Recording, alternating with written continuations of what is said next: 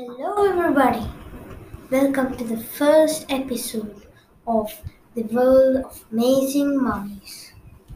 In this episode, we will see how mummies are made, why we make mummies, and what is it in its name, and one fact about mummies. So, how a mummy is made? The body of a mummy does not rot because it has been specially preserved.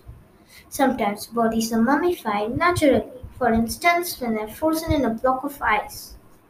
But usually a mummy has been preserved by an intricate process. The weather needs to be just right for the bodies to be mummified naturally. In Egypt and China, the scorching desert heat has dried up bodies in the sand. While in northern Europe, a few mummies have been perfectly pickled in wet, marshy bogs.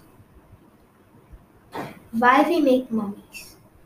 Many ancient people believed that when a person dies, he or she would start an exciting life in a new strange world. This was called the afterlife. It was thought that a person would need his or her body in the world, so it was made into a mummy. The mummy was buried with food and drink and other comforts of the new life. About how mummies are made and why we make mummies, I shall tell these in detail in other episodes. So now, let us see why do we call it a mummy. The name mummy comes from the Arabic word mumia, which means tar. Lots of mummies have been discovered with tar-like coating on their bandages. Thus, we call them a mummy. Now for the fact.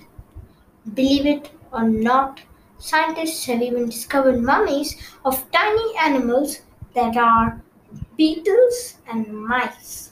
Unbelievable. Now, let us go for a joke. Why was a little Egyptian boy confused? Because, because what?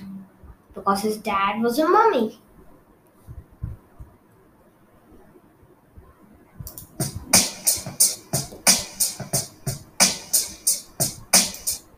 This is all for today. Let me meet you tomorrow with another episode on the amazing world of the mummies.